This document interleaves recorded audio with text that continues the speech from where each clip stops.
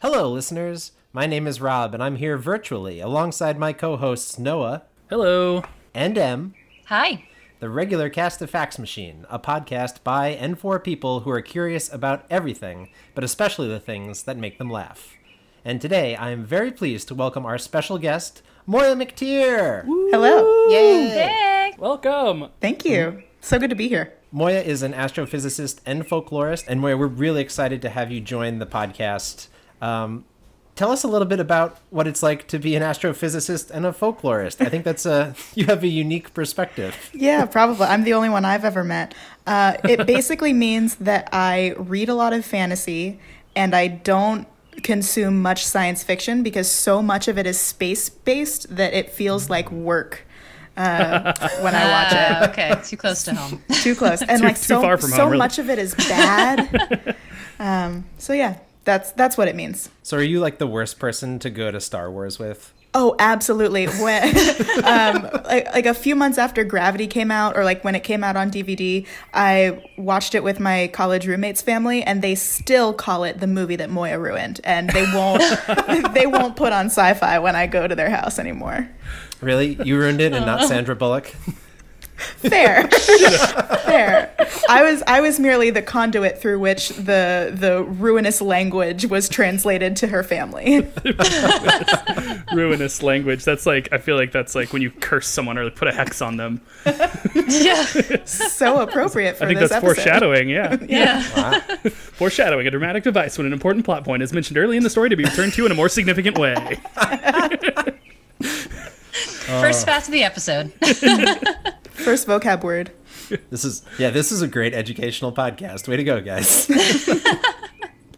And speaking of podcasts, Moya, I wanted to bring up that you are the host of Exolore, which was a live show, storytelling, planet building show, and is now available in podcast form. Yes, it is. Yeah, in every episode, I invite 3 guests to help me imagine what the life and culture might be like on a different alien planet each time. We just covered a planet that has an eccentric orbit. We've also done a super volcanically active world. And there are so many types of planets that I can't imagine running out of episodes. I was just going to say, it's such an interesting listen, because when you at the surface think of, a volcanic planet, like you have a picture and most people I think move on, but the depth that you guys get into describing the culture, like what kind of language habits they have, like what kind of architecture their underground tunnel systems are, it's like really awesome how much detail you put into making this world real. Thank you. Yeah, I mean, so much of it comes from the guests. Noah was a guest on my Asteroid Impacts World episode, where we created a race of mole people. It was awesome. They're like, mole/beetle people. Yeah. That had it was the ritual scarification tattoos so they could rub up against each other and communicate what their tattoos were was my favorite part. Yeah. I liked the underground organs that they would carve out of the rock. Yes. That of was all their fun. tunnels, it was like a giant earth organ. Mm-hmm. Wow. Good times. That's super cool. So definitely when you're done listening to Fax Machine today, go on over to Exolore and send some listens their way. Thank you. I'd appreciate it. Okay, so today we're not talking about faraway worlds, though, but we are talking about what may seem like an alien landscape here on Earth. As the summer months roll in, we wanted to celebrate a country synonymous with summer, Iceland. So each of Noah, Em, and Moya will bring you one incredibly Icelandic fact, and I'll finish things up with a pub-style trivia quiz loosely inspired by the theme. And so with no further ado, let's get things started with Noah. This week I learned that 1 in 10 Icelanders will write a book, which is pretty impressive. Damn. There's actually a saying in Iceland, and I'm going to do it in my best Icelandic accent. Adganga med baki maganum, which supposedly means everyone gives birth to a book. And it's really interesting, actually, because it's literally translated as everyone has a book in their stomach, which so basically means everyone is pregnant with a book. I associate much more strongly with the second than the first, because I definitely feel like the beginnings of a book is in my stomach, but I'm never giving birth to one. Oh, you meant like that you could come out with one, not that you, like, some people say things like, oh, I devour reading material. Yeah. Yeah, that's where I thought you were going, Rob. I can picture after reading like a lot of books, like after you're very full of food, you're going to have a food baby. It's like, oh man, I just like tore through War and Peace. I have such a book baby right now. That's what you get if you want to write like a recipe book, like a cookbook. Oh, there we go. A food comma.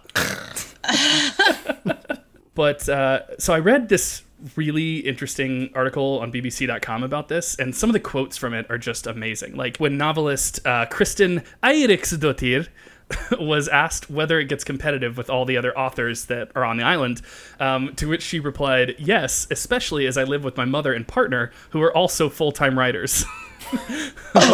Wow. But it's okay, though, because she goes on to say, we try to publish in alternate years so we do not compete too much. I'm glad they've thought it out. I mean, that's how... Yeah, I mean, it's like they schedule them, so it's okay. Another great quote from the same article, this time from Agla Magnusdottir, quote, writers are respected here, they live well, some even get a salary, which is nice. And then also, quote, they write everything, modern sagas, poetry, children's books, literary and erotic fiction, but the biggest boom is crime writing. And I'm not sure if I should be surprised by that, given that Iceland has one of the lowest violent crime rates of any country. And it makes me think, like, maybe they're missing something. Like, they need to fill that hole somehow. With their imaginations. Exactly. But without a doubt, more murders take place each year on the pages of Icelandic novels than on the pavement of Icelandic streets, which is probably how it should be. But there's another great quote in this article I want to tell you. This is from Sölvi Björn Sigurdsson, who goes on to put Iceland's literary culture in the context of its history. And he said, we are a nation of storytellers. When it was dark and cold, we had nothing else to do. Thanks to the poetic Eddas and medieval sagas, we have always been surrounded by stories. After independence from Denmark in 1944, literature helped define our identity. Which I think is a cool concept, this society that defines itself by the stories it can tell from its ancient past all the way to today. And I think, particularly, I got really interested in this mention of their long history of storytelling, and I think it's worth exploring a little bit. According to the medieval Icelandic sagas, which are prose stories and histories mainly from Iceland, but also from some other Nordic countries, Iceland was settled by Nordic explorers around 870 CE. They may not have even been the first Europeans to reach Iceland, which I was surprised to find out, as there are a few lines of evidence that suggest that there are actually some Gaelic Christian monks that reached Iceland over 100 years earlier. So that would be in like the mid-700s. And one medieval history of Iceland said that the first Norse settlers of Iceland even met some of the monks themselves. Although, frankly, it is a little bit unclear, and there's a lot of debate about that.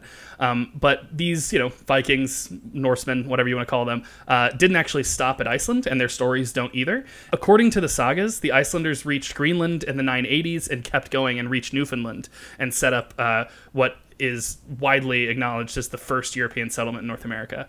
And that would have been, I think, just a few years later, so still in the 980s.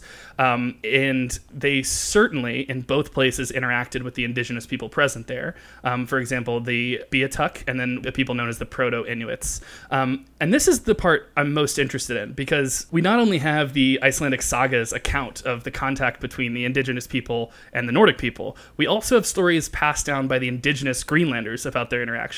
And it's so fascinating because, like, from both sources, there are stories of the conflict that you might expect, but there are also stories about everybody just kind of hanging out peacefully from like both groups.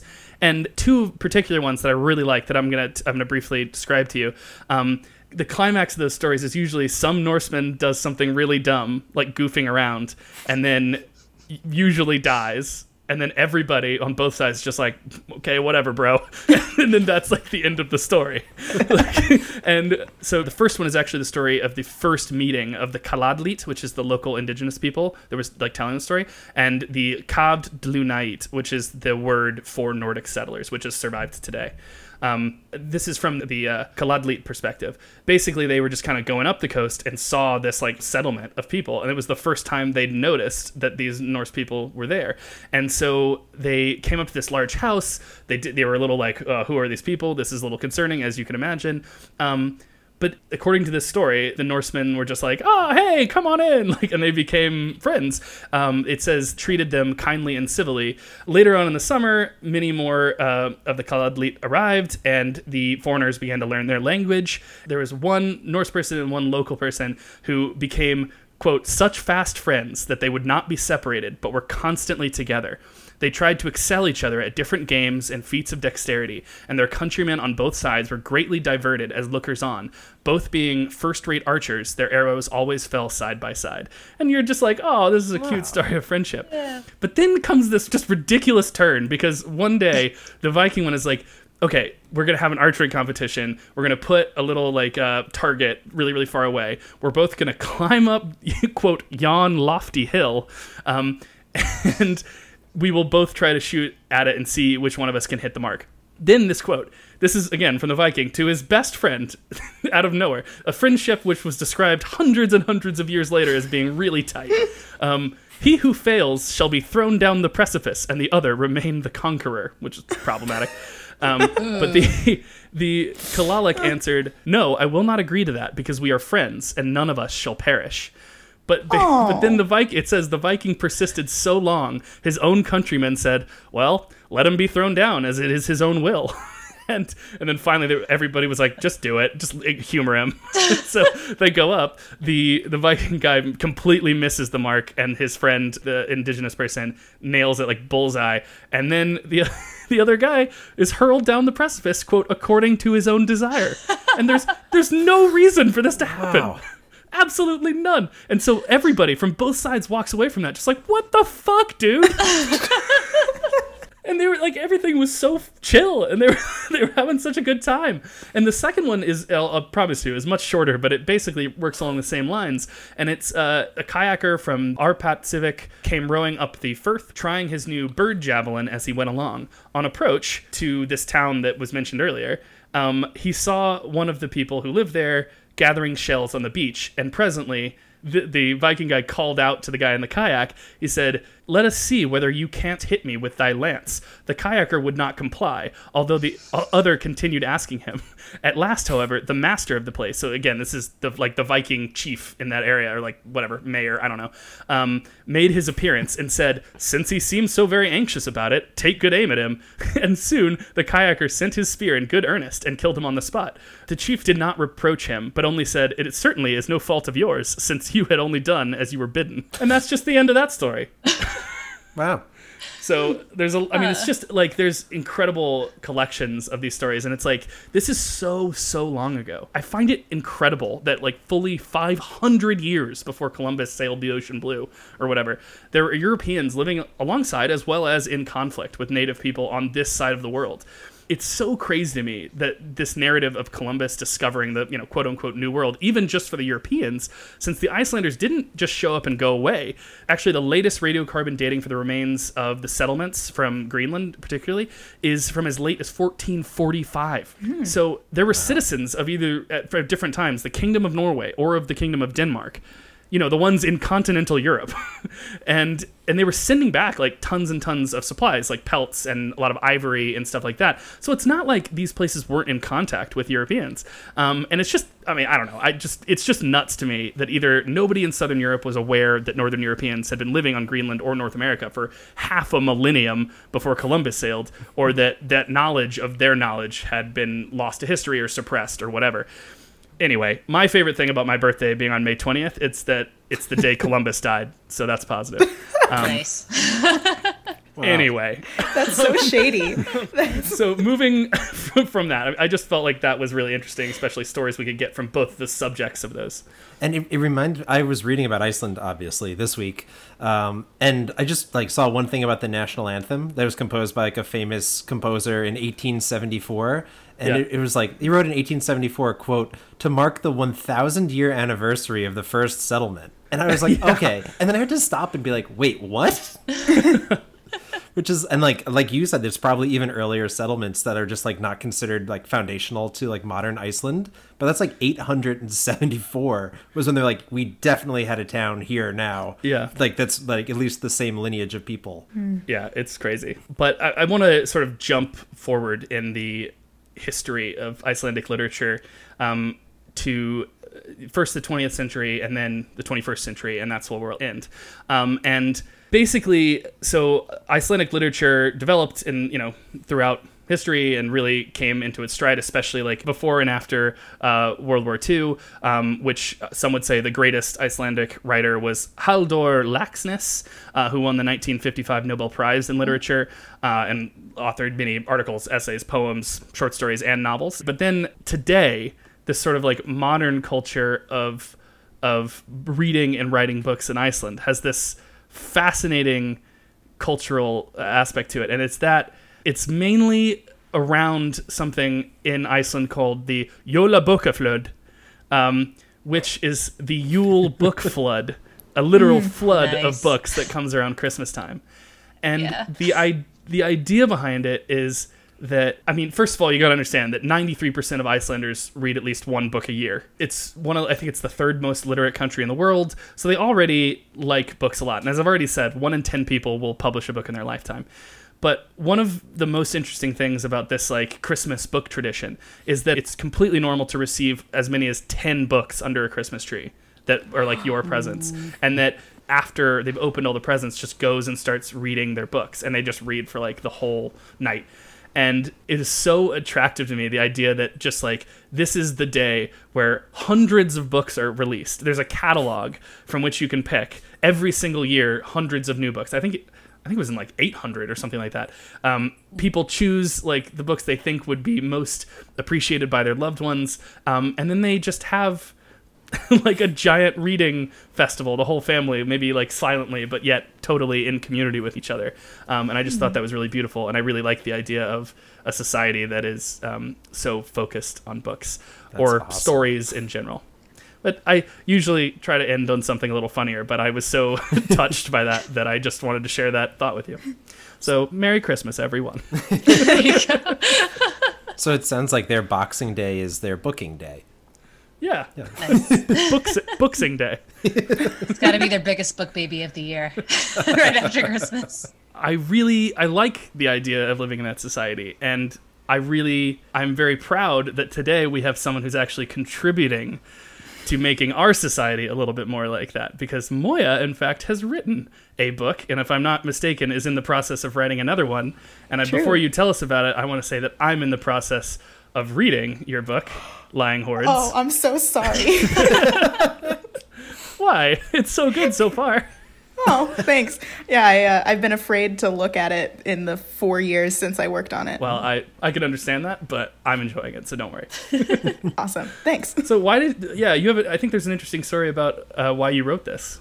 Mm-hmm. Yeah, so I studied both astrophysics and folklore and mythology in college, and I was the only person in Harvard's history to ever do so, because when you study two fields, you have to write a thesis that sits at the intersection of your two fields.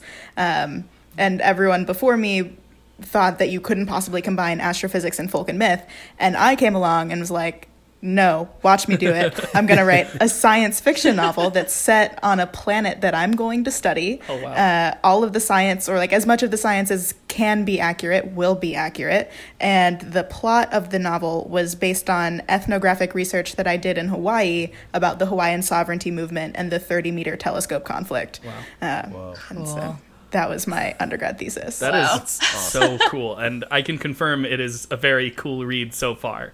I'm sure that it will continue to be good. I just want to say I have not completed it, but as soon as we're done here, I'm going to get back to it. Noah's going to make like Christmas and just read for the rest of the day. Exactly, yeah. Make like Christmas. I like that. This is my Jólabókaflóð. This week I learned that by law, babies born in Iceland cannot be named Cleopatra, Zelda, or Lucifer. Yeah. So those are all names that were recently reviewed and rejected by the Icelandic Naming Committee, which ensures that names chosen by soon-to-be Icelandic parents adhere to Iceland's naming traditions. So I heard about this because every year there's always some buzz about the names that got rejected.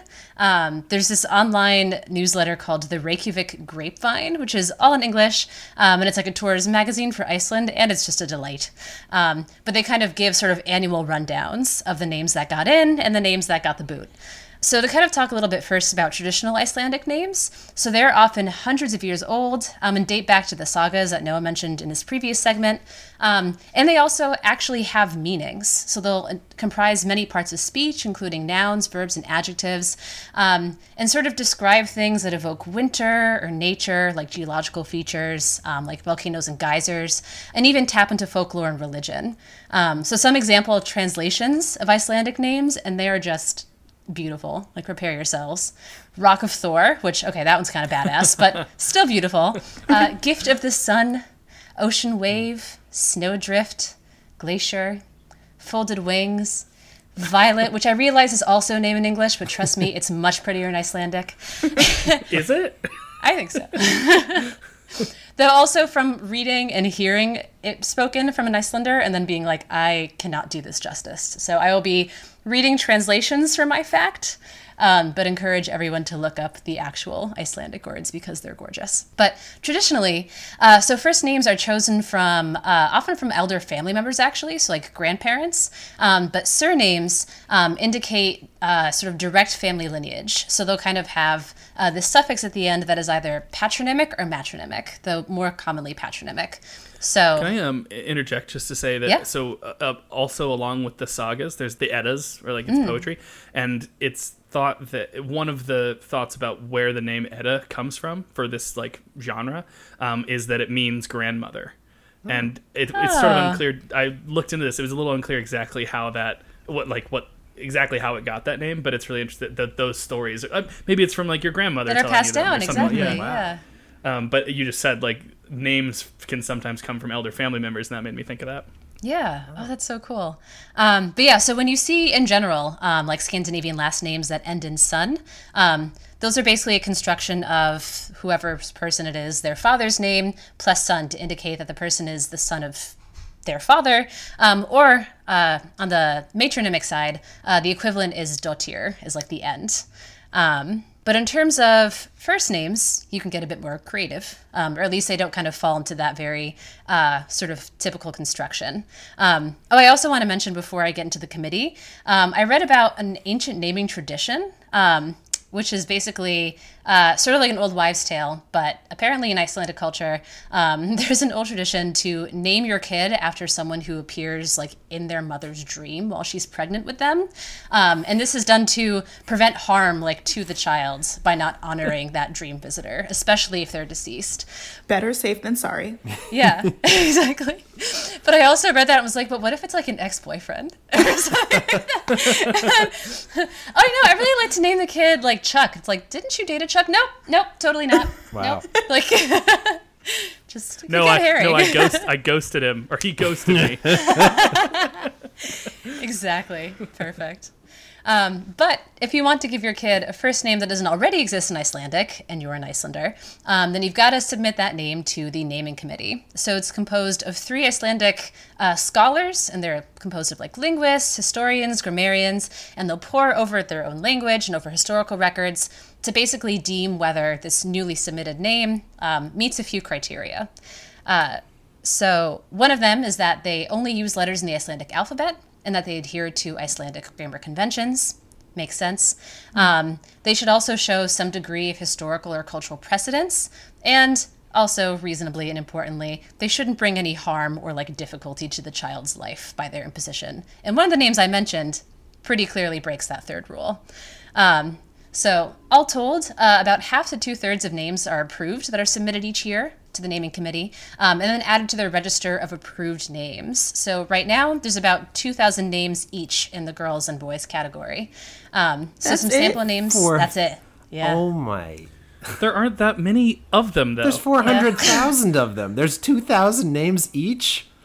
That means there's like each name gets used 1,000 times. Well, I'll say too, Yeah, they also but- achieve more variety by like very, very common names. People will usually have a middle name they also use equally with their first name as well to kind of differentiate, folks from each other when they have the same first name. That's so much work. Yeah.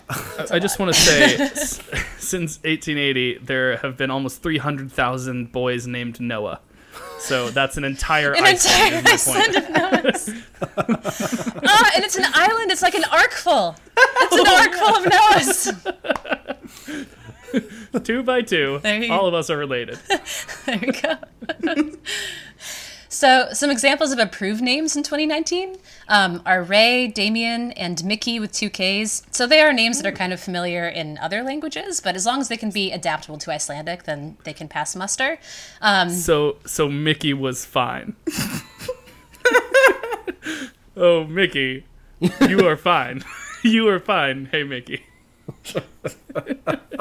Blowing minds, man. Blowing minds. Okay, please continue.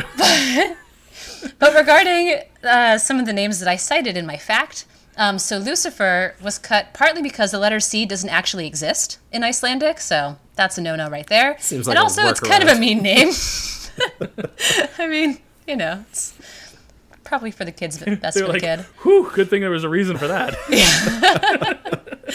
And then Zelda was found to lack historical precedence because it is just a legend.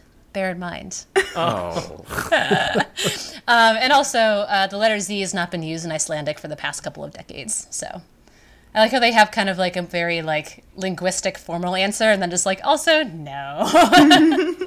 I have to say, I'm not comfortable with that degree of power belonging in any like body of people. It's not even, I wouldn't even say that's the most famous version of that, because I would say probably the most well-known version of that kind of like language police is the Académie Française or whatever.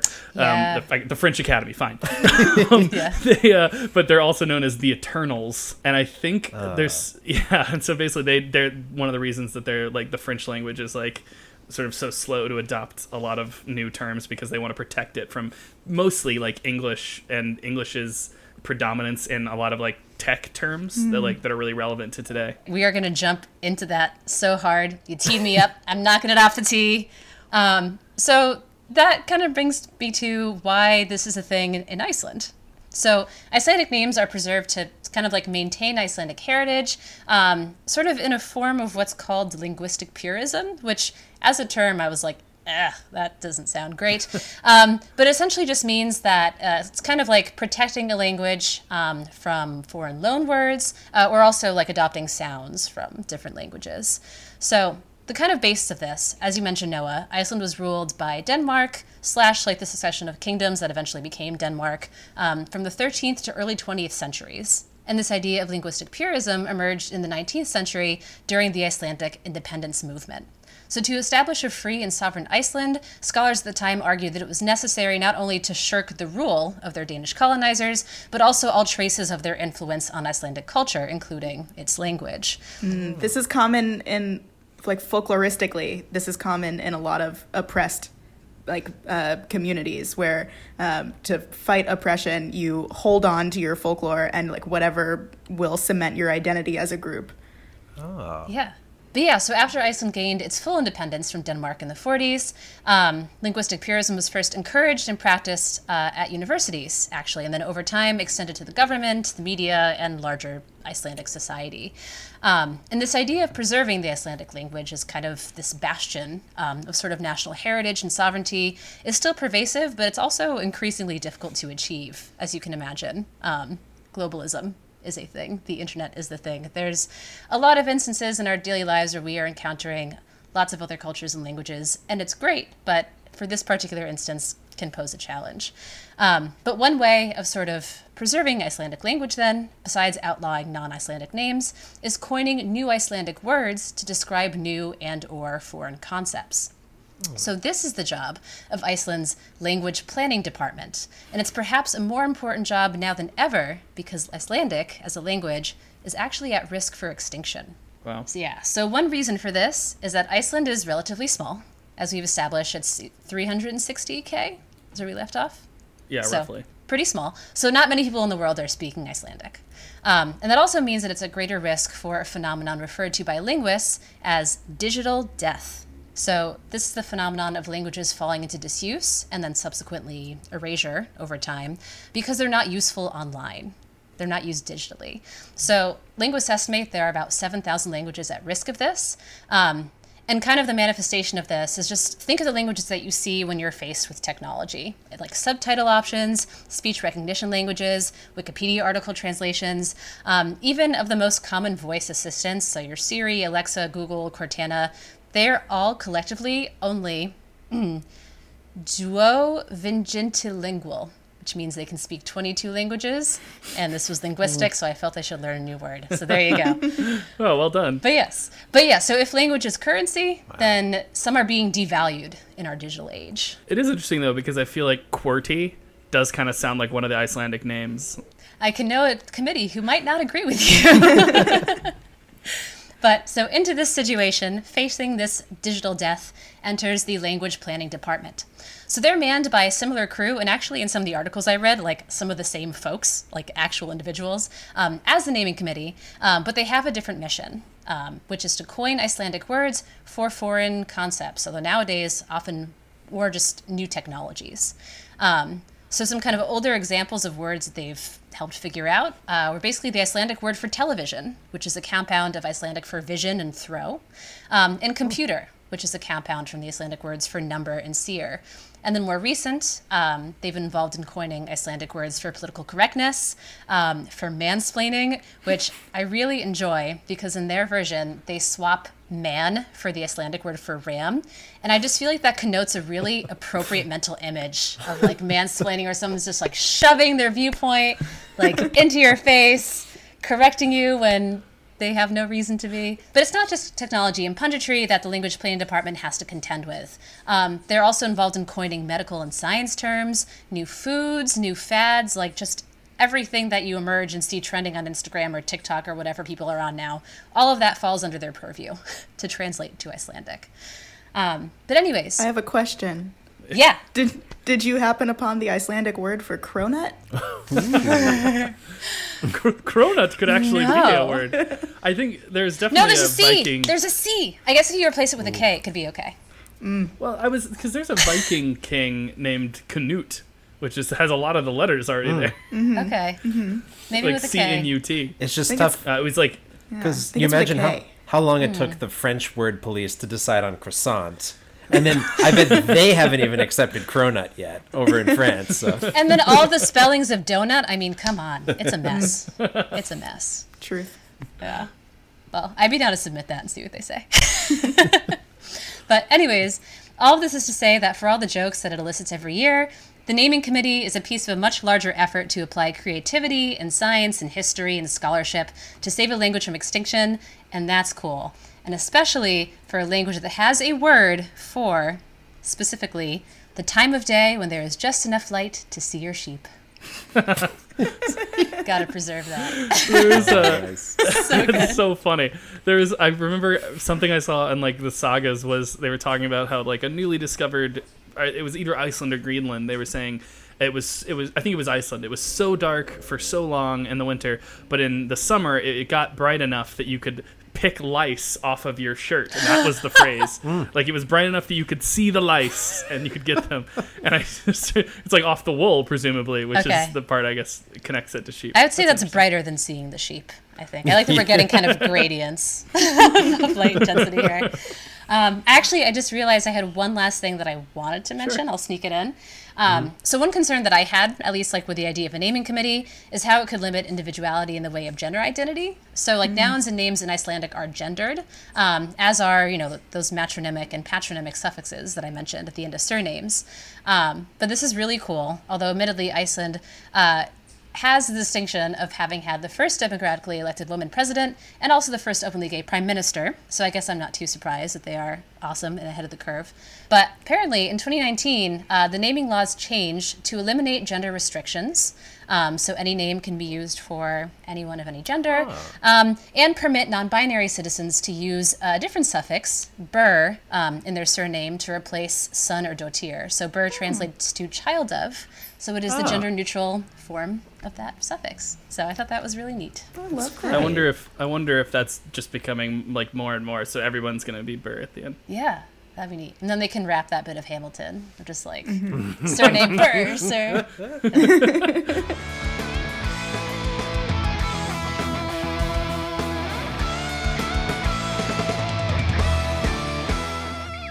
And now we're on to our third fact. Moya, what do you have for us? Oh, I have some very exciting stuff about the Icelandic Phallological Museum, commonly referred to as the Iceland Penis Museum, the only one in the world. And I learned a lot more about this room in the Icelandic Penis Museum that is entirely dedicated to folklore penises. So penises, This must be how big is this museum? It's the biggest it's in the world. It's surprisingly big. There's like a very long main room where they have a bunch of their bigger artifacts, like the whale penises, and then there are a couple offshoot rooms, and one of these offshoot rooms is dedicated to folklore penises, where they have full penises, but they also have like penis bones. It's really exciting. I'm imagining this is like American Museum of Natural History with like the big blue whale hanging from the ceiling, but instead it's like a big ceiling with like a whale penis hanging from. Which it's almost as big, yeah. They have huge penises. I just love the idea that there's a whole room for what are essentially legendary penises. That's the room that Barney Stinson spends all of his time in. Nice. Wait for Yeah, it. it sounds like an Icelandic last name too, Stinson. Oh, there we go. True. Yeah, the committee would love that. Okay, so a little bit of background info about the Icelandic Penis Museum. It was opened in 1997, and at first it had only 62 penis specimens.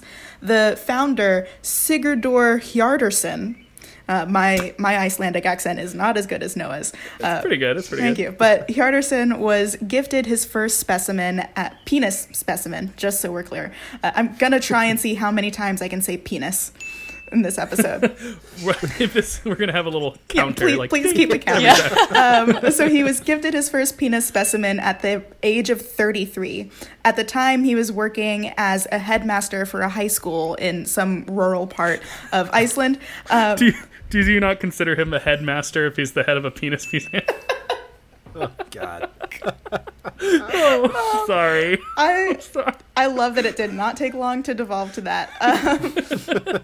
We're going to be there for a while. Yeah. Knowing these guys. So he was More than you can say for most penises.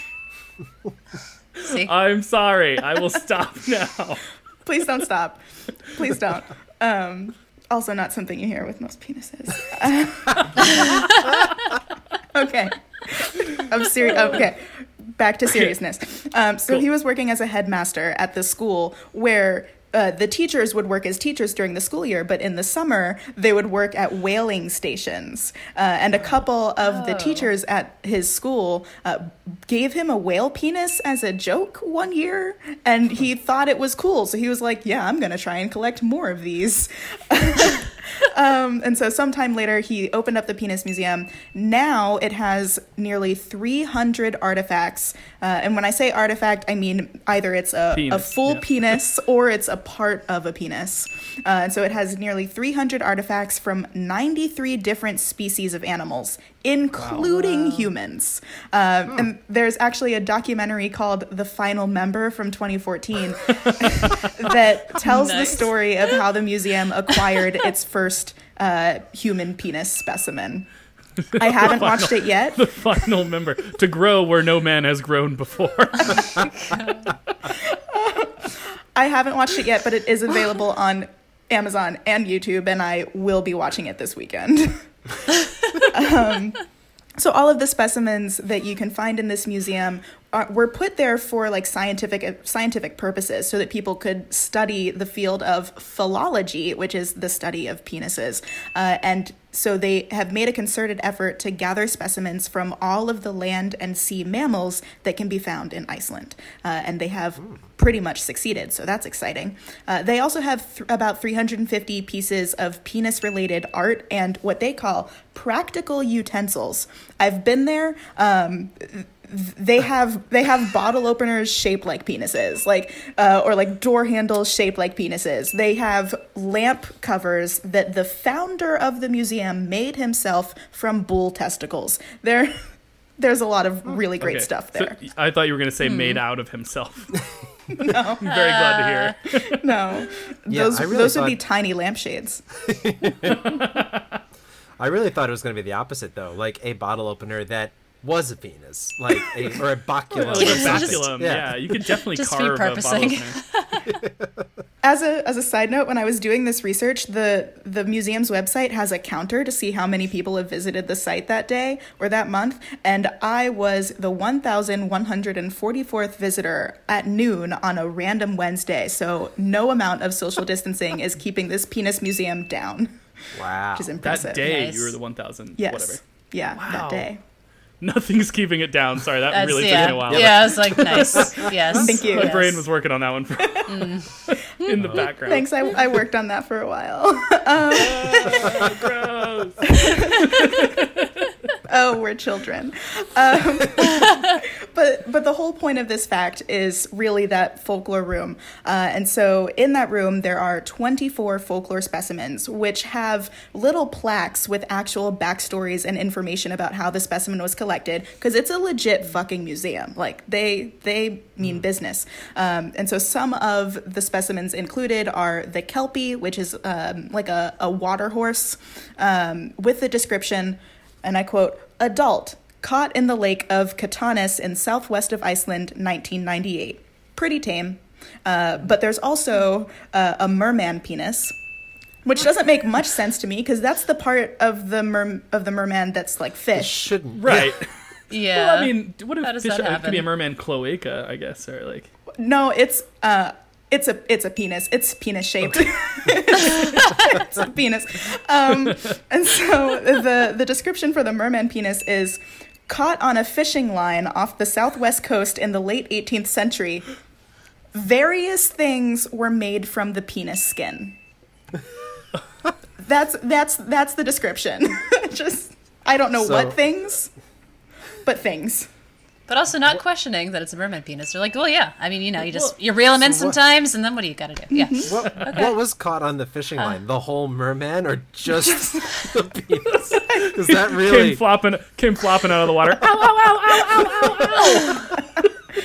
I like to think that it's the whole merman, but the fishhook was in the penis. Yeah.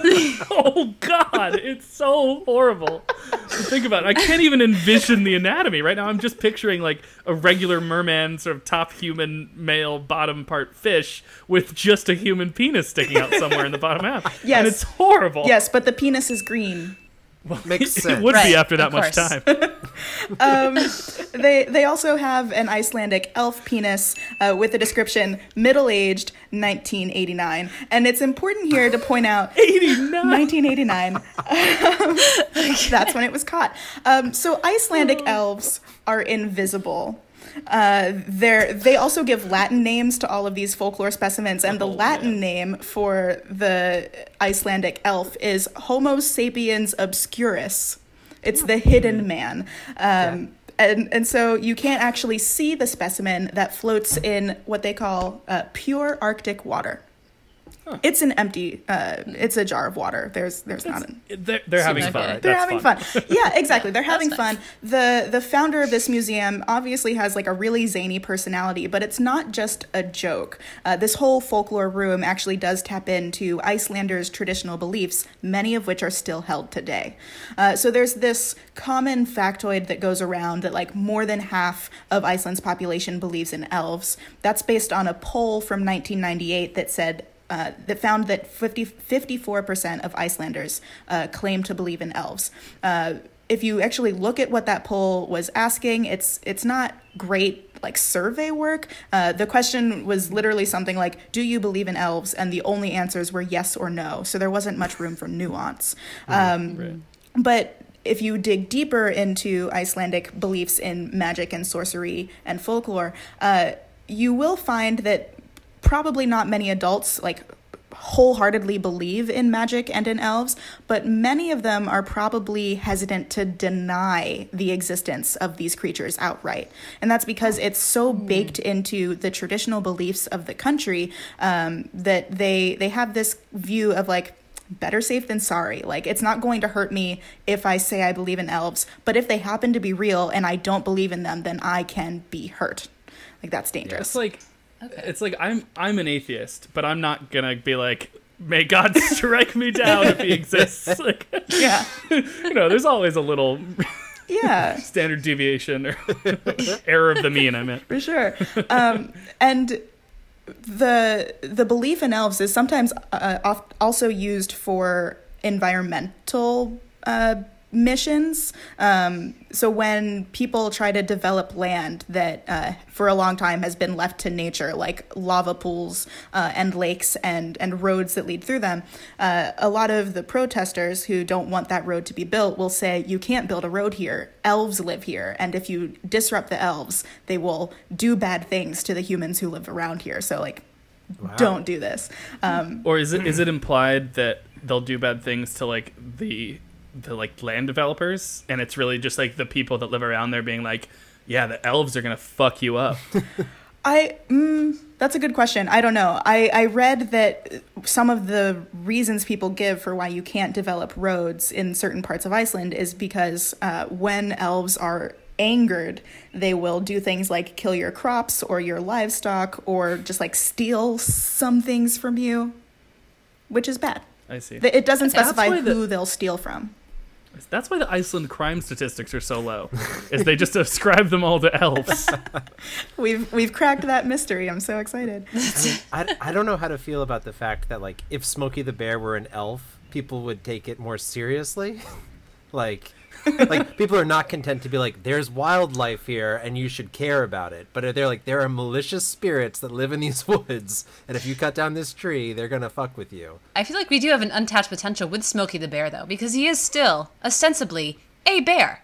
Like, he's very friendly, but he's a grizzly bear, and I think he shouldn't let us forget that, and then his messaging might be more effective. You don't set my home on fire, I won't set your home on fire. Oh, wow. That's how Smokey works. That's like hard Smokey the Bear, and that's Smokey is through with your shit. That's a nice suburb you got there. It'd be a shame if something were to happen to it. Might send my elves over. I like to imagine Santa as the head of a crack team of arsonists who take down people who don't respect the environment. There's a story to be told here, for sure. You're the one to tell it. But Icelandic beliefs move just beyond elves. They also have a fascinating history with magic and witchcraft. And so the Icelandic word for magic is seidr, I think. It's S-E-I, and then that like curly D looking thing. Yeah. The hard C. It's like a half D, half TH yeah. kind of thing. Yeah. So seidr. So men who practice magic were called seidmenn, men of magical ritual. And women who practice magic were called Visendakona, which means women of science. So thank you for that, Icelanders. I'm so here for it. Yeah, because if you go back far enough, magic was just a way of harnessing the powers of the natural world, which we know as science, but they've called it magic or religion or God's work for thousands of years before we had the science to explain it. For the most part, Icelandic sorcerers practiced white magic or good magic, and they would use them to help others or fix small problems around the house. A lot of magic had to do with farming and livestock and like collecting milk or making sure that milk didn't go bad, things like that. Things that are important in a people who rely on farming. But not all of the Icelandic sorcerers practiced white magic. They have a very notable dark sorcerer called Galdra Loftur, who studied all of the forbidden texts. I don't know how he got his hands on them. They should have protected them better. Just like Doctor Strange. But even worse, he used this knowledge that he gained by studying the forbidden texts and did some scary shit with it. He would practice sorcery on his house servants, like on his chambermaid, and did some things that essentially are just torture. And he tortured his chambermaid until she was driven mad. He drove her mad, all in the name of magic. And then people caught on. He was driven out of the town, and he died by being thrown off of a boat. And the stories say that this dark hand just came out of the water and grabbed him and pulled him down. Wow. Yeah. One of the most notable and powerful of these dark rituals that not just Loftor did, but other dark sorcerers in Iceland would have done, was to produce the necropants, which is one of my favorite things about Icelandic magical rituals. Oh my god. So the necropants are a source of never-ending wealth. And I'm going to tell you how you can make them. I'm going to give a disclaimer to the listeners. This is not me condoning these actions. This is me just providing information. What you do with it is on you, and I am not to be held responsible. We're just being very clear. Yeah. Being very clear to absolve us of any responsibility of what she says. If you do this, you will get rich, but you shouldn't. Yes. That's better than most pyramid schemes start, so I'm okay with it. All right. So to make the necropants, a sorcerer has to make a pact with a friend, so at least there's consent involved. But you get consent from your friend to flay their body after your friend dies of natural causes. So you can't just murder your friend to make this happen. So it starts off pretty good. Okay. Once your friend dies, you have their permission to flay their body from the waist down, but you have to do it seamlessly without creating any rips or tears, which is very difficult to do. Seems legit. All right, so once you've done this, you then have to put on the pants as if, or put on this skin as if it's a pair of pants, and you have to steal a coin from a poor widow. Oh, naturally. come on. You steal a coin from a poor widow, and you place that coin in your dead friend's scrotum that you're now wearing as pants. Mm-hmm. Right. And if you also write a magical sigil on a piece of paper and place it in the scrotum with the coin, your scrotum will always be filled with coins. You will never, you'll never have to work again. Guaranteed that by putting a coin in the scrotum. But it's multiply. They'll multiply. It's a never-ending source of coins. No one ever talks about how awkward it must be to reach into this scrotum every time you have to buy something at the market. Your coin purse. This fleshy coin purse. But I just want to jump in quick to say, for Fax Machine's sake, that this is not even the first time this spring that we've talked about hiding things in false scrotums. Yeah, well, there's some scrotal recall happening right now. Yes, good show. But this is by far Scrotal recall. That this is deserves really more. good. I will say, if you take the necropants off, your soul is doomed for all eternity. Oh, that's some fine print right there. Wow. Okay. So you have to have them on forever. Forever. I mean, and then you have to, like, they get passed down through families, so you would, like, pass them on to your children. And there's this weird ritual where, like, you take one leg off and they put one leg on, and then, like, each of your children. oh, so there was a way to take them off before you, or this is a dead person. Right. This is when you're still living, but you have to pass it on to another person. It's time to pass on your birthright. Okay. And you say, son, I'm just like everyone else. I take my necropants off one leg at a time. Oh my god. Oh, so good. There are other just as ridiculous rituals that involve what Icelandic sorcerers called staves, or these very intricate sigils or rune designs that they would draw on pieces of paper or other things, and like sometimes say some words. And would you play a game with me where I describe the ritual and you try to guess what it does? Oh, yes, Yes. please. Yes. Okay, great. I'll start off simple. So this one, you inscribe this stave or this sigil on the scalp of a horse using a mixture of seal blood, fox blood, and human blood. And then you recite a poem over the stave whenever you wish to use it. That was hair growth, probably, right? Oh, I wish. If you go bald? For the horse, though. yeah, exactly. Like, because you want to do something nice for it. It's your main man. Okay, so it's human blood, fox blood, and horse blood? And seal blood. Oh, it's seal blood. Okay. Inscribed on a horse's scalp. Okay. Okay. And the horse is living. It's like Yes. a horse is just hanging out until you decide to actually recite the poem. And so They actually And then don't the music kicks specify in. if the horse is living, so I don't know if it matters. But you would theoretically Okay. use this multiple times. Yes, you can use it whenever you want. Okay. Is it Okay. context dependent? It will either kill your horse or raise it from the dead. Oh, Noah, you're so close.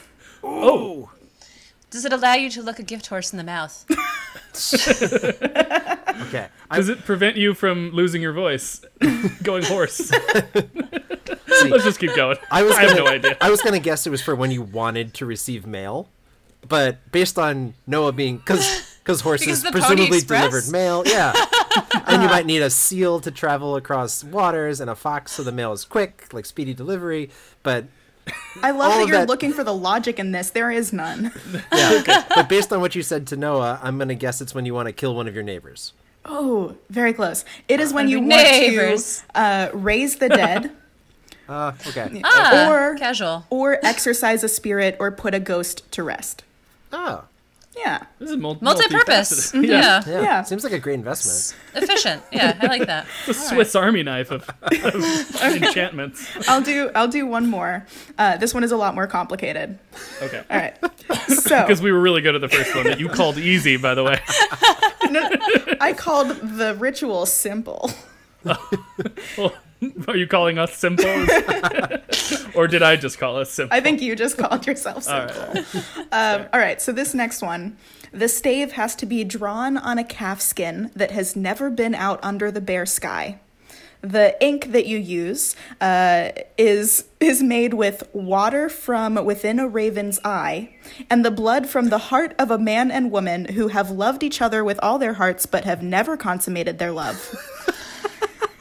You also have to draw this sigil with a water rail's feather. And then you have to sprinkle myrrh over the entire sigil. When it's dry, you have to go to a spring whose temperature remains constant winter and summer, and over which no bird has flown that day. And then you hit the water with this sigil, with the rune facing downward. And then Which is on a calf? Like it's On a- still on the calf? it's on calf skin, so Calf you skin. remove Calf the okay. skin. Got it. Yeah. And then you circle the spring 4 times counterclockwise. You take the sigil from the water and you peek through it. Oh, to see Okay. your future. Exactly. Yeah. Okay. It's gotta be what it is. You Okay. can. So this ritual will allow you to see into the future or past throughout the world and throughout time. So it's not even just limited to your future. Wow. Oh, I love that. Okay, well let's start by saying it definitely doesn't. So I feel like the reason this is so complicated is that like they were like, oh, let's say Icelandic Moya, you are a like woman of science. Vicendicona. Is there any? What was it? Vicendicona. Vicendicona. Is there any way that I could like look through time and space? And you're like, yes, but only if you do this ridiculously precise series of things meticulously correctly. And if you don't get it right, I'll be like, well, you messed it up. Exactly. That's Exactly. like you're hitting the nail on the head here. That's exactly why magical rituals are so complex, because it then allows the whole community to preserve their belief in magic. Because if something doesn't go the way you expect it to, it's because you did it wrong and not because magic doesn't exist. Right. Yeah. Oh, that's so cool. So I'll wrap this up to say that the glory days of Icelandic sorcery ended in the 1600s during what the Icelanders call the Age of Fire, which is when all of the witch hunts were happening in Iceland. More than 200 people were officially charged with practicing sorcery or possessing dangerous magical artifacts, which I will note could include an oddly shaped pebble. Don't you dare. That's cause enough to be burned as a witch. A lot of rivers were convicted of witchcraft. Yes.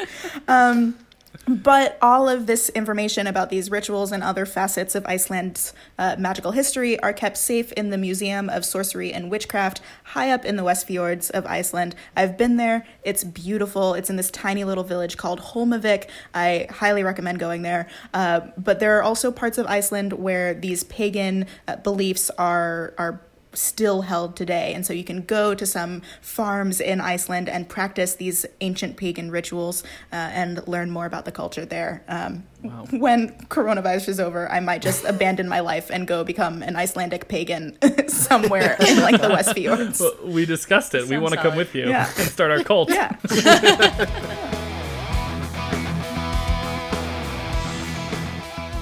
Awesome. Thank you, Moya. All that leaves for us now is our quiz.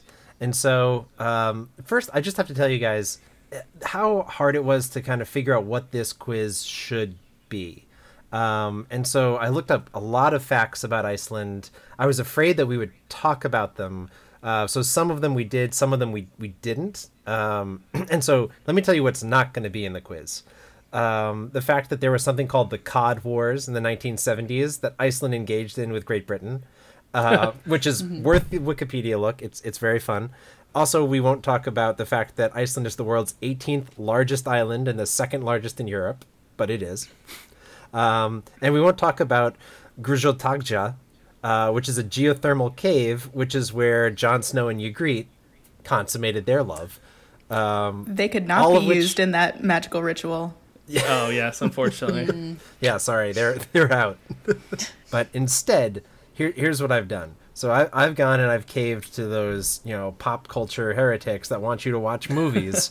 And I've taken 8 famous movie quotes, but I have substituted essential and key words in them with their Icelandic translations. Oh. So, for instance, okay. if I said, frankly, my Keyuri, I don't give a fjandin. Dear damn, right? Yes, and so you would need to tell me the movie that's from.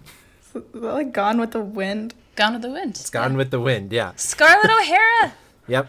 I haven't seen it. 1939, considered the most iconic movie quote of all time by many different ranking lists. So that's what we're dealing with. Okay. So 4 of the movies are going to be from the list of like 100 of the most famous movie quotes ever. So hopefully they're very recognizable even with the Icelandic. 4 of the movies will have happened to have scenes filmed in Iceland, which is very nice, but also means that they may not be the most recognizable movie quotes. So that's our difficulty scaling for this quiz. Cool. Okay. Okay. I spent some time on the Google Translate pronunciation function to prepare myself.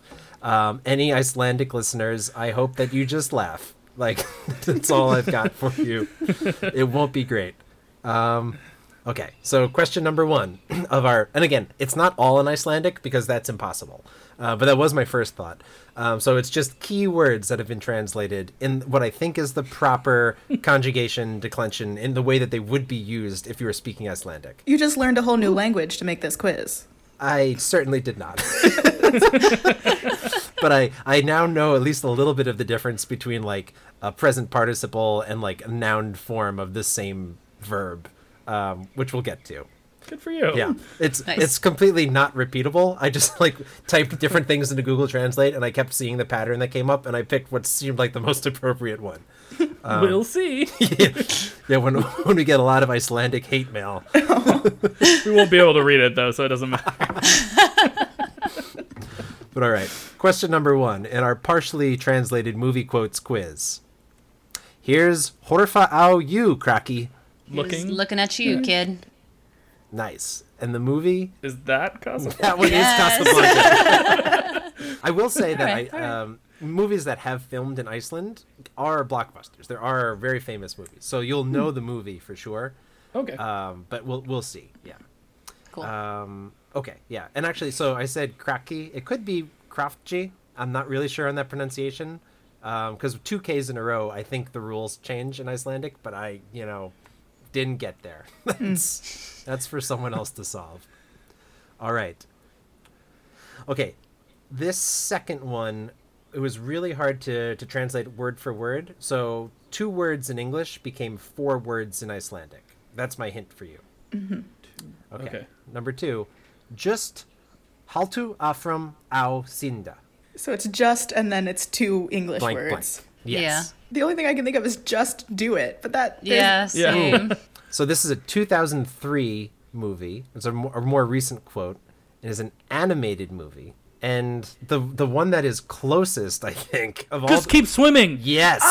Finding Nemo. Yep. So, okay. So it's the opposite of halt. yes. Just continue to swim. Yes. And that's actually when I typed continue swimming into Google Translate, I got the same thing. So Oh, good. that's Okay. actually what it means. But Good. so sund is swim and sinda means swimming. So I learned something about Icelandic. Yeah. Yeah, so that's cool. But just keep swimming. Very nice. Okay. Okay. This one I'm very excited about. Question number 3. I have Geirvurtur, Greg. Could you majolkow me? I know it. Do y'all want to take a crack at it?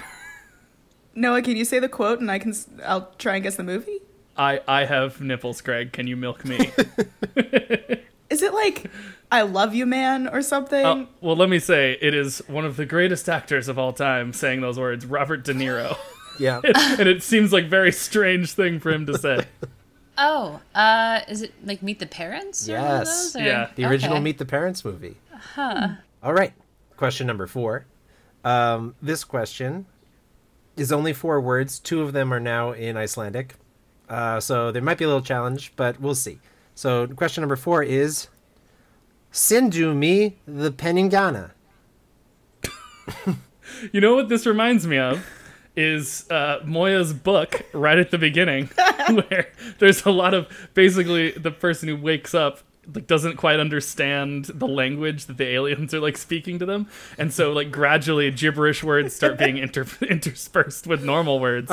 That's what that sounded like. Yeah. It's here. Actually, here's a just to be clear. I actually have it up here. It goes Uchuga siadun off waking up gehebnuget gather korba to comfortable. That's what you sound like. I told you we weren't leaving Earth, but we're in an alien world now. That is from chapter 1 of Lying Hordes by Moira McTeer. If I ever make an Sorry, say it audiobook, again, I'll Rob. have you narrate it. Please. I'll do all the voices. All right, Rob, hit me again with that name. Yeah, so- that word, that phrase. Sounds like you guys didn't grok this one. Ooh, clue. Well, question number 4 again. Sindu me the peningana. Give me the money, or something like that. Show me the Show- money. Show me the money. Yes, exactly. That was purely Which based is- on your tone. Yeah. This sounds. I tried to familiar. Tom Cruise it a little bit there. Nice. So that was question 4. So I'll tell you right up front: Casablanca, Finding Nemo, Meet the Parents, and Jerry Maguire. None of them had any scenes filmed in Iceland. So you've got a straight 4 of the final 4 that are going to have Icelandic influence. Okay. Okay. So question number 5. I'm going to get the accent wrong too. You see, Mr. Bond, you can't drep it, Drama Mina, but Drama Mina can drep it you. I don't know the Bond films very well. Okay. Yeah. So Is there a Goldfinger? that is a something? Bond film. Okay. So this one really lies heavily on the Icelandic landscape to the point where it actually takes place in an ice hotel. Oh no, I don't know. Okay. So I can give you the full English translation. Okay. Which is maybe a little hint for the movie, but it's Mr. Bond, you can't kill my dreams, but my dreams can kill you. Is there And- sleep in the title? No. Oh. Okay. Well, I don't know. All right. I give I up. have no idea. So, Yeah. sorry. so this is Die Another Day. I'm so bad at like Bond. I've never like Bond movies come up in trivia, and I've never thought, oh, I should just watch them. They're on Hulu. And I mean, like, you don't Now I need to. you don't have to watch them. You can do what I do and like read the Wikipedia page and then be good for trivia. This one I did see when I was a kid because it was 2002, and then it came like it was like the Sunday night movie one week in like 2004.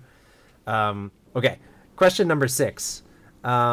I can give you. There are a series of hints for this one. Partially filmed in Iceland. Come on, you're just an ordinary Maur in a kapu. And Dang, and both of the this words is filmed in Iceland. part of it, not most of it, but there's a part that's filmed in Iceland. And the reason is this is a backstory movie, so it tells you a little bit about where a character comes from.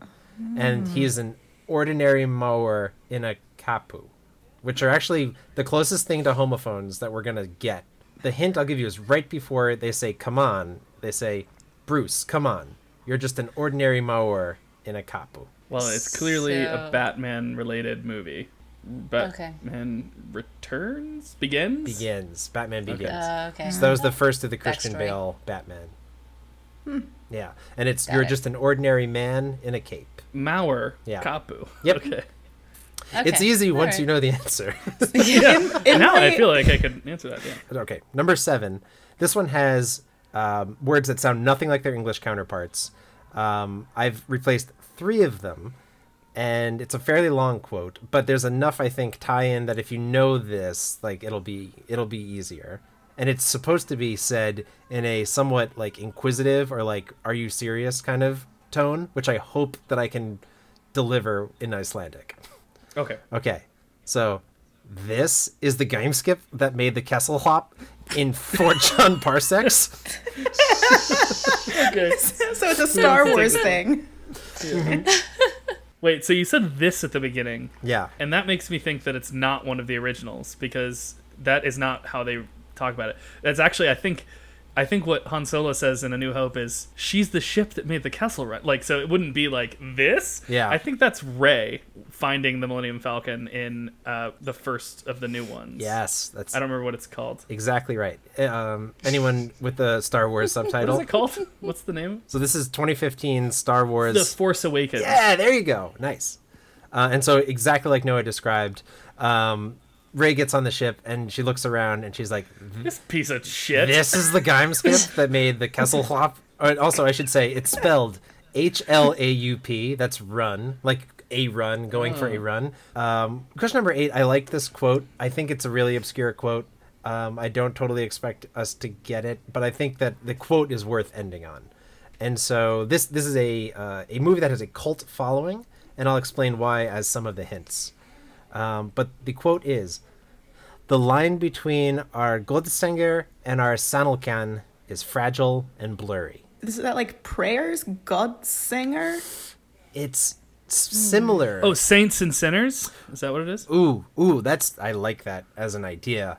But It's the nicest way you could say that's wrong. I like what you said as an idea.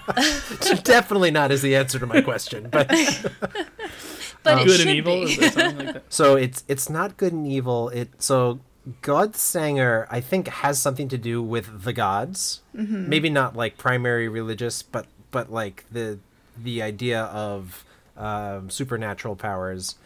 And then Sanlikan, I think there's no chance of getting. Oh. Yeah. Great. But so something that would be the opposite of like the Godsanger. Can you say the whole quote again? Yeah. The line between our Godsanger and our Sanalkan is fragile and blurry. And this was a 2001 movie that has a cult following. And it is the most recognizable female protagonist of an action movie of all time. Kill Bill. No, actually. But clearly here it is. That's the case. The structure of the title is the female protagonist's name, her profession. Lara Croft, Oh, Tomb Raider. Yes, Okay. Lara Croft, Tomb Raider. Nice. Who has become a huge internet sensation. If you go to Comic-Con, you will see many Lara Crofts, and has been voted the most recognizable and the most popular female protagonist of action movies. The quote is, the line between our myths and truth is fragile and blurry. Oh, cool. Myths! Yeah. Which I think, Yeah. I didn't get myths. I mean, Godsanger. Yeah. So I can maybe see the etymology. I can imagine myself to the etymology. But I think it's like a really neat quote for a folklorist episode of Fax Machine. Yeah, it would have been great if... After this, I'm just going to go and learn how to say myth in every language around the world. Yeah, Smart. never get Yeah. caught flat-footed again. No, fool me once. Shame on me. All right, but that's it. Fool me twice, there's some sort of Greek god mischief going on here. So that's our show. Thanks everyone for listening. Moya, it was wonderful to have you on a guest this episode. It was great to get to talk about Iceland and folklore, and we hope that you'll join us again. It was great to be here. I've been listening to your show for so long that I am excited to finally be a guest. And thank you for letting me come on and talk about things that don't happen in space. That was a new, exciting experience. You talked about Exolore, so thank you for that. Yeah, I'd really love to help more people imagine fictional worlds. So go over to Exolore wherever you get your podcasts and check it out. It's EXOLORE. If you want to follow what I'm doing, in case I remember suddenly what I have going on, you can follow me on Twitter, where I post all of my things, and that's Go Astromo. And from a Fax Machine point of view, fans, you can buy tickets for our July 1st live stream show with neuroscientist and Story Collider producer Dr. Paula Croxon now on our website and at caveat.nyc. You can always check out the Fax Machine website, faxmachinepodcast.com, and our Instagram and Twitter at FaxMachinePod, as well as Facebook, the Fax Machine Podcast. And if you'd like to follow us, I'm Sweatervest SCI, Noah, at Arcs and Sciences, and Emily, at _EM Costa. Fax Machine is produced by Rob Frawley, Noah Giberson, and Emily Costa, with editing by Noah Giberson. Our theme music is by Anthony Antonelli, and our logo was designed by Mike Zola. Thanks, everybody, and we'll see you next time. Bye. Bye.